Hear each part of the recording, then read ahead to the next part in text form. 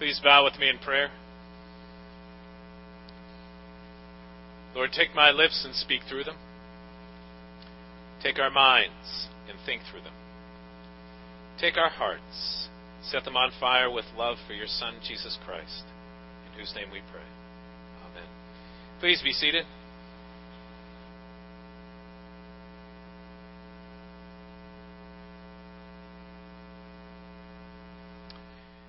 Well, you may have picked up on, if you listen to the Collect of the Day or to the Gospel reading, that today's focus that comes to us through our church calendar year happens to be the baptism of Jesus. And it's interesting because when you think of the baptism of Jesus, I'm not sure what you think about, because when we think of our own baptism, we think of we need to be baptized because it marks that we've been washed and cleansed from our sin.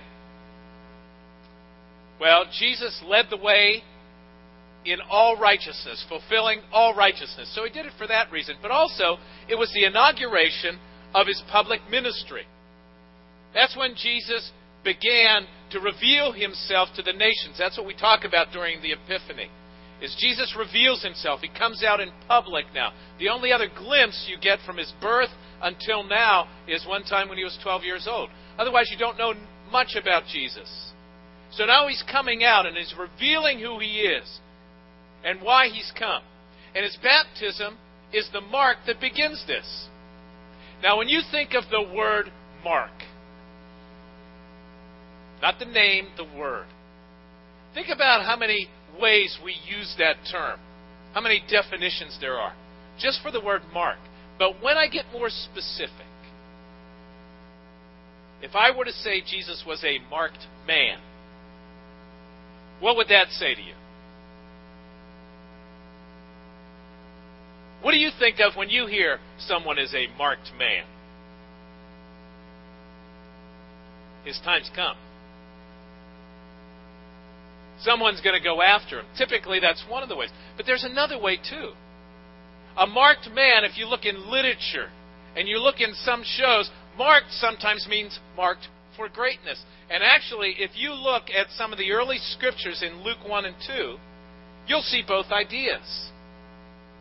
In Luke chapter 1, for example, when the angel Gabriel is announcing to Mary about Jesus' birth, he says, and he will be great. So you've got that idea, that greatness of Jesus. And then, when you go to Luke 2, and Simeon, Jesus comes to the temple, and Simeon is doing what we now call the Song of Simeon. Lord, you now have set your servant free to go in peace as you have promised. He comes to the end, and he speaks specifically to Mary. And says, and a sword will pierce your heart. Because he's marked for death. Jesus knows it. That's why he came. He came to die on a cross in our place for our sin. He knew why he was coming. Many people at that point didn't. Probably when Simeon said that at Jesus' birth, Mary wasn't sure what that was about. The apostles, when Jesus would try to convince them, they wouldn't always be aware that Jesus was going to suffer and die. But Jesus was a marked man. Now hold that thought. When we do baptisms, and in particular, when we do babies, one of the things we say right after the baptism, you are sealed by the Holy Spirit in baptism and marked as Christ's own. What do we say? Are we saying they're marked for death? I mean, that is probably the furthest thing from our minds at that moment, right? What a cute baby! Isn't this wonderful? I mean, that's typically what we're thinking about, but we're not really thinking about this person is marked. But really, in many ways, it reminds me, I don't know how many of you like Far Side, the comics. Reminds me of a Far Side I saw years and years ago. Two deer talking. And one deer is saying to the other deer, bummer of a birthmark. And the deer has a bullseye on the back.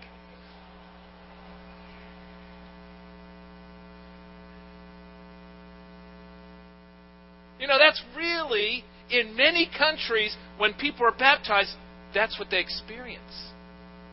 And we forget that. We forget that. See, because for us, it's wonderful and beautiful. And most people in this country live without much threat to their faith. Most people live a fairly innocuous Christian life. Because over time, the commitment level of people in this country has slipped. Christianity, by and large, has been pretty much accepted, so there's little cost, little demand, and that's how people think of it. When in fact, when we say you are marked as Christ's own, to a certain extent, first and foremost, you have to remember you are dying to self at that point. There is a death that's meant to be involved. But it's also a reminder that you might need to suffer down the road, because Jesus said, if the world hates me, it's going to hate you. We don't get that. We don't see that. We don't experience that. But many people in the world today do when they step forward for baptism. It's serious. And we don't always see it that way. For one reason, sometimes it's because we didn't really even make the decision. It was made for us by our parents. We don't even think about it. It's something we just kind of acquiesced into. When the reality is, baptism is meant to be a decision. And that's really where I want to start with this, because we have a hard time fathoming this. There's a cost, there's a price that we could suffer, that there's a struggle involved. But baptism ultimately is a decision for Jesus Christ. And if Jesus said the world's going to hate me, there's going to be challenges for you. You're going to face problems. You're going to face temptations. You're going to face struggles. Then we really understand this decision means something. And in other countries where there actually is a potential cost and threat, they understand that. Baptism is meant to be a decision that we live into. Jesus would over and over again show you the focus of His life from that first step into public ministry. I only do what I see my Father do. I only say what I hear my Father say. That He's constantly living under this submission, this commitment, this decision that He made, that I'm living for my Father and loving Him and giving of myself for everyone else. He made the decision when He came. He renewed that commitment when He came out into His public ministry. And you really see this whole mindset and idea when He's in the Garden of Gethsemane on the eve of His death. And He says, not my will, but your will be done. See, He understood from the beginning this decision cost. He was a marked man. And then when He's on the cross in the midst of His suffering and dying, He says, Father, into your hands I commit my spirit. That's the decision that He made at the beginning. That He's lived into with His life and in His death.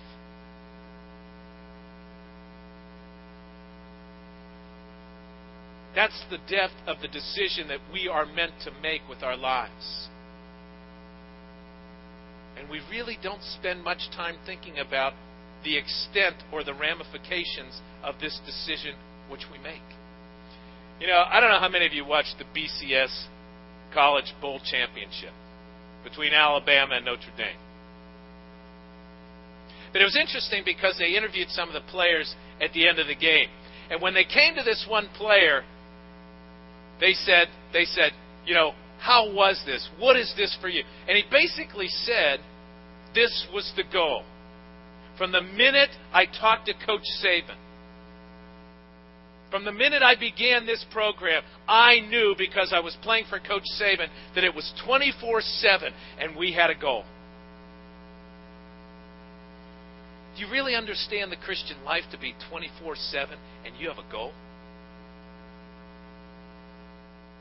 It's not just something that we play at or practice around. It's not something that we do occasionally. When you make the decision for Jesus Christ, it's 24/7 for life. And your goal is to become Christ-like until you're with Him for all eternity. That's the decision. That's what we're saying. That you're dying to sin and you're dying to self. And you're giving yourself wholly and completely to Him.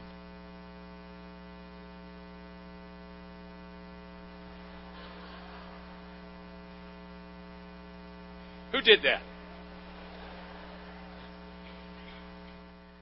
I love when that happens. See, if you're going to do something with your cell phone, make sure the timing's good.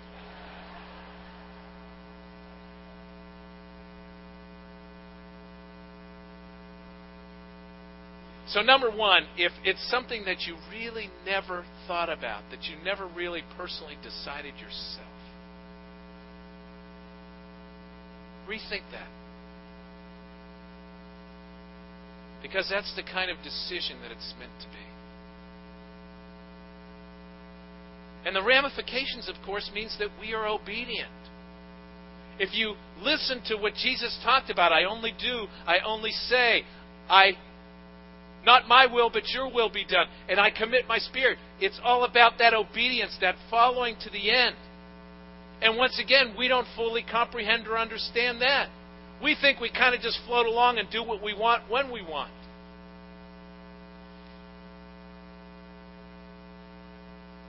And that's not the kind of decision and the ramifications that the Lord is talking about. See, the symbolism of baptism, dying to sin, dying to self, submersion, rising to new life in Christ, you are as if putting on the righteousness of Christ, which means it's an obedient life. We need to know what that life looks like, which is described in the Word of God, so we're students of the Word of God. That's what it means to be a disciple. Obedience means that we're constantly submitting our will to His will. That this is not about, and I've said this before, but I'll say it again, and I'll probably say it again after this. It's not about personal happiness as much as it's about personal holiness. The whole idea of holiness is that we are being set apart. By God, for God. And we're seeking to grow in the knowledge and love of Him and living the life that He calls us to live. You know, when I meet with couples for premarital counseling, one of the things that we talk about is what it means to be wholly committed. And the reality is, when a couple comes forward here and pledges their love and pledges their life, and they say, I forsake all others, do they really understand what they're saying? Or is love just about feelings, and when you no longer make me happy, and when I'm no longer happy in the relationship, I'm out of here? See, personal holiness is the same idea. The word holy means set apart. I'm being set apart by God, for God. When we marry someone, we're saying, I'm setting myself apart just for you. Just for you. That's why I forsake all others. And with the Lord, that involves obedience. It involves that emptying of ourselves, humbling of ourselves. Because that's what emptying really is all about.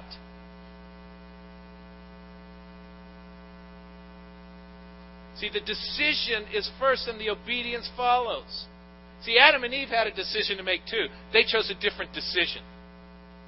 They said, I would rather be the God of my own life. And so they sought not to be obedient to the Lord, but that which they thought would bring them what they wanted. And that's what we oftentimes do. We would rather follow our own desires, our own personal happiness, as we define it, as we describe it. You know, it's interesting. When you have this mini dialogue between John the Baptist and Jesus, and John the Baptist is talking about, he's baptizing with water. He's not even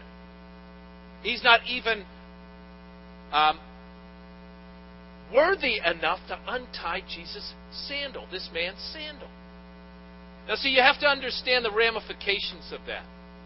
Because during this time there was an unspoken rule amongst disciples and rabbis that would eventually actually be a written rule in certain circles, that a disciple is not required to untie the sandal of the rabbi, because it's considered too much below them.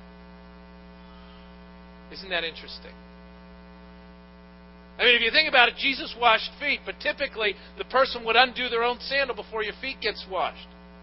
And John said, I'm not even worthy to do that. And what does Jesus say in response to John's attitude? No, you baptize me. Because I'm placing myself below you. And you say you're unworthy to untie my sandal. I place myself below you. What does Jesus do over and over again? He empties himself. He models that servant attitude. He offers that sacrificial love because he's obedient to the Father. Paul writes in Philippians, he so much humbled himself that he was willing to die on a cross. And if you understand the ramifications of that in Deuteronomy, it says, he who hangs on a tree will be cursed. Jesus knew he was coming to be a curse, and yet he was willing to be obedient even unto death for our sake, out of love. And he said it at the beginning. When he made the decision, when he submitted himself to baptism, he said it at the beginning, when he was coming out. Which means, thirdly, this is about new life. It's about a different life. That we are meant to stand out from the world. That this is not business as usual. It's not status quo for the country. That when we're called to Christ, we are called to be different. Paul writes in 2 Corinthians 5, you are a new creation. The old has passed away, the new has come.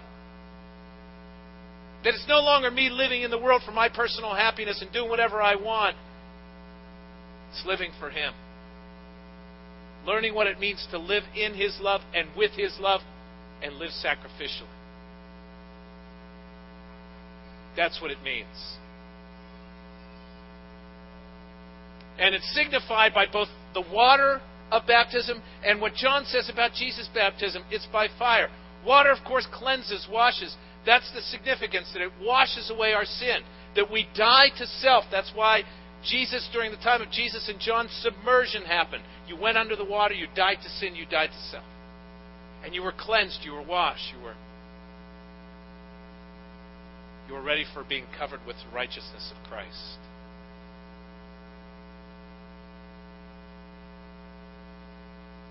But then the fire. The fire means that we're empowered. That our faith isn't something that's just mundane or inconsequential in our lives. There's an empowerment that changes us. There's an empowerment that sends us out to do His work, to do His will. A more modern phase, we're fired up about this.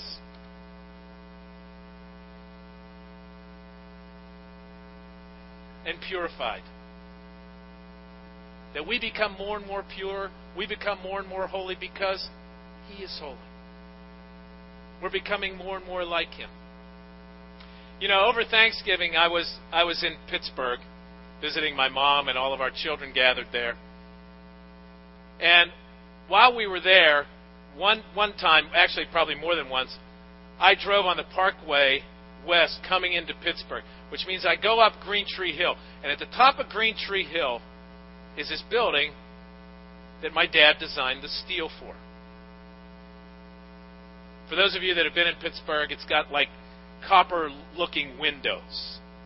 They have something to do with solar stuff. But my dad designed the steel for that. He was a civil engineer. Didn't design the building, that's an architect. He designed the steel. What kind of steel would hold up this kind of building? And what pieces need to fit where for that? He did all that.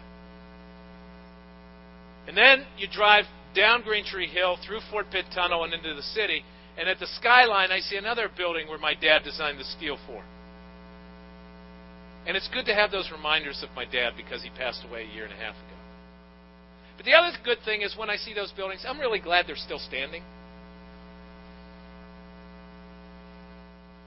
But let me tell you what's important in the figuring.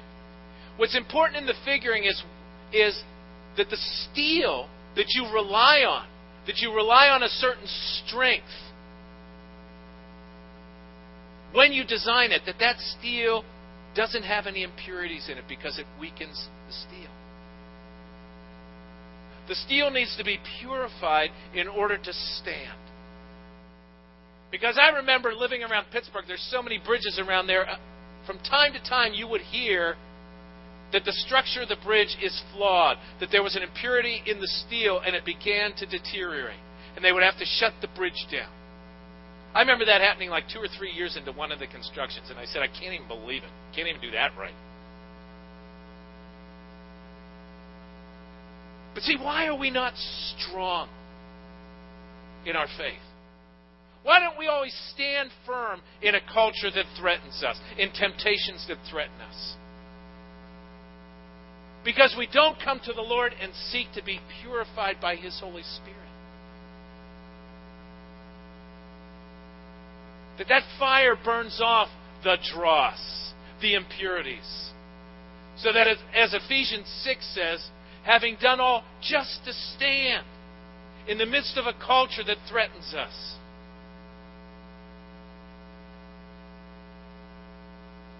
That's a new life. That's a life that's been transformed. A life given wholly and completely over to Him.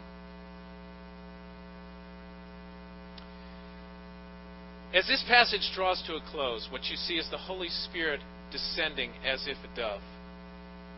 And then you hear the Father's voice.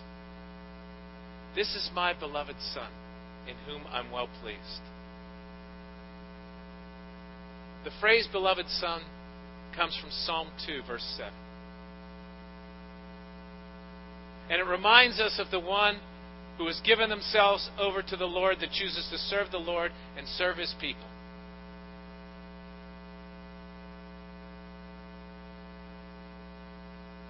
We have the opportunity to experience that same love through Him. That He loves us that much, that He sent His beloved Son to die for us. That's how much God loves us, and we have the opportunity to embrace that kind of love. Notice that God doesn't say in His Word anywhere, you know what, I created you, I put you down there, now you're on your own. It doesn't happen that way. He sends us with every opportunity to live in that love relationship with Him. Then He sent His Son not only to die for our sin, but to model what life is about. He sends His Spirit to empower us and fill us and transform us into this new life. Because He loves us. In whom I am well pleased.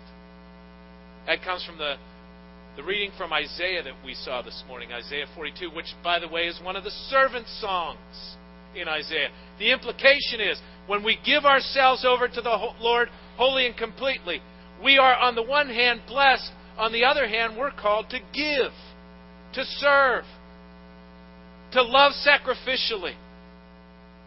And they go hand in glove when we understand this commitment, this relationship with the Lord. That's what a transformed life is about. See, even if you've never made a decision, you're not really motivated to live into that. Think about some of the things that we talk about when we make a decision. Oh, you know what? I didn't really mean it. You know what? I felt differently at the time.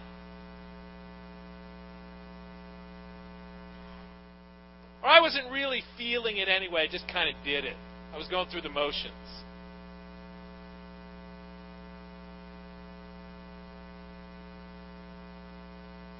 The question is, did you really ever make the decision? Or on the other hand, was it just a decision of feelings at that moment? And now, quote unquote, your heart's not in it. See, this decision that we say we're making is the whole of our being. Our heart, our soul, our mind, our strength, completely and wholly given over to Him.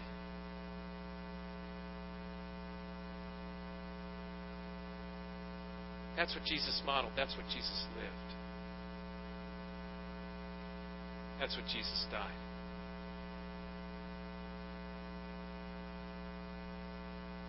And the scars that He had on His hands and His feet and in His side are reflected in the scar, if you will, that we have at baptism. That we are taking on this death. This death to sin and self. And Jesus rose to new life, and He was filled with the Holy Spirit. And He modeled eternal life in this life and resurrected life for all eternity. And that's what we're promised through Jesus Christ. That's the promised blessing that we have. That we are called to a grace that's offered by Him. We are called to a love that's shared by Him. And we're not left without resources, without His presence, without His love living in us. You know, really in many ways, baptism is also a judgment. That's what reflected in baptism is the death of Jesus Christ. It's a judgment of sin. And we come to that place saying we are sinners. We have failed. We have no hope apart from Jesus Christ. We need a Savior and Lord. So we give ourselves to Him. That's a judgment. We're turning our back on our former life, we say, which was apart from God, making decisions for our own personal happiness. That's a judgment.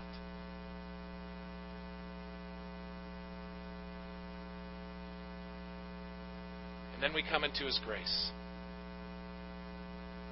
And we experience His love. And we experience His fire.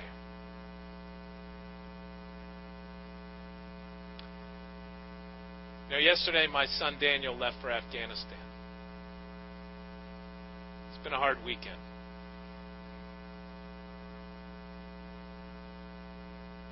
Because I love my son.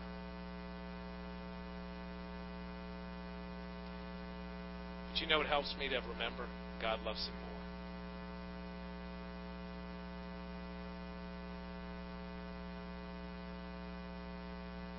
God loves you more than anyone else could.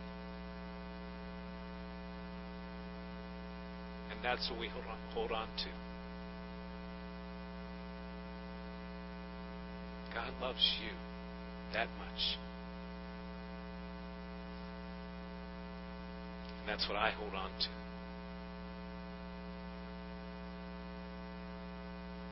And the question is, if you ever made the decision to live into that love, to accept that love, and live for Him. Please bow with me in prayer.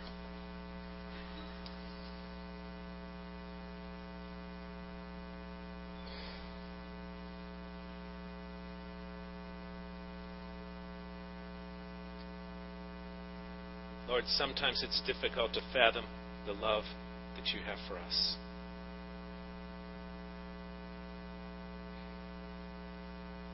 Sometimes it's difficult to really understand the depth of what you gave for us. And yet, Lord, sometimes we take that so lightly.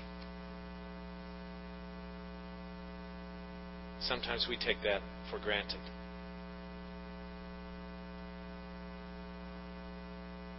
And sometimes our baptism means little.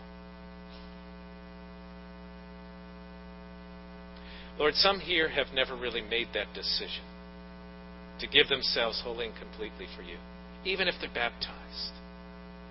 Maybe the decision was someone else's. Maybe they did it because, quote, it was the right thing to do at the time. But Lord, I pray for those here who are waffling, who have never committed, that you would send your Holy Spirit, that they would understand your love, your call. Lord, for those who really have compromised, don't walk the walk, and those who don't even know what the walk looks like, that you would come into their hearts, Lord, and transform them by the power of your Holy Spirit. That they would not only be washed with the water of baptism, but filled with the fire of the Holy Spirit. And Lord, that all of us here would be empowered to live for you, purified by your Spirit, to be more effective, to be more loving, to be more obedient. Lord, help us to live with that mark, the mark of baptism, the mark of Jesus Christ, in whose name we pray.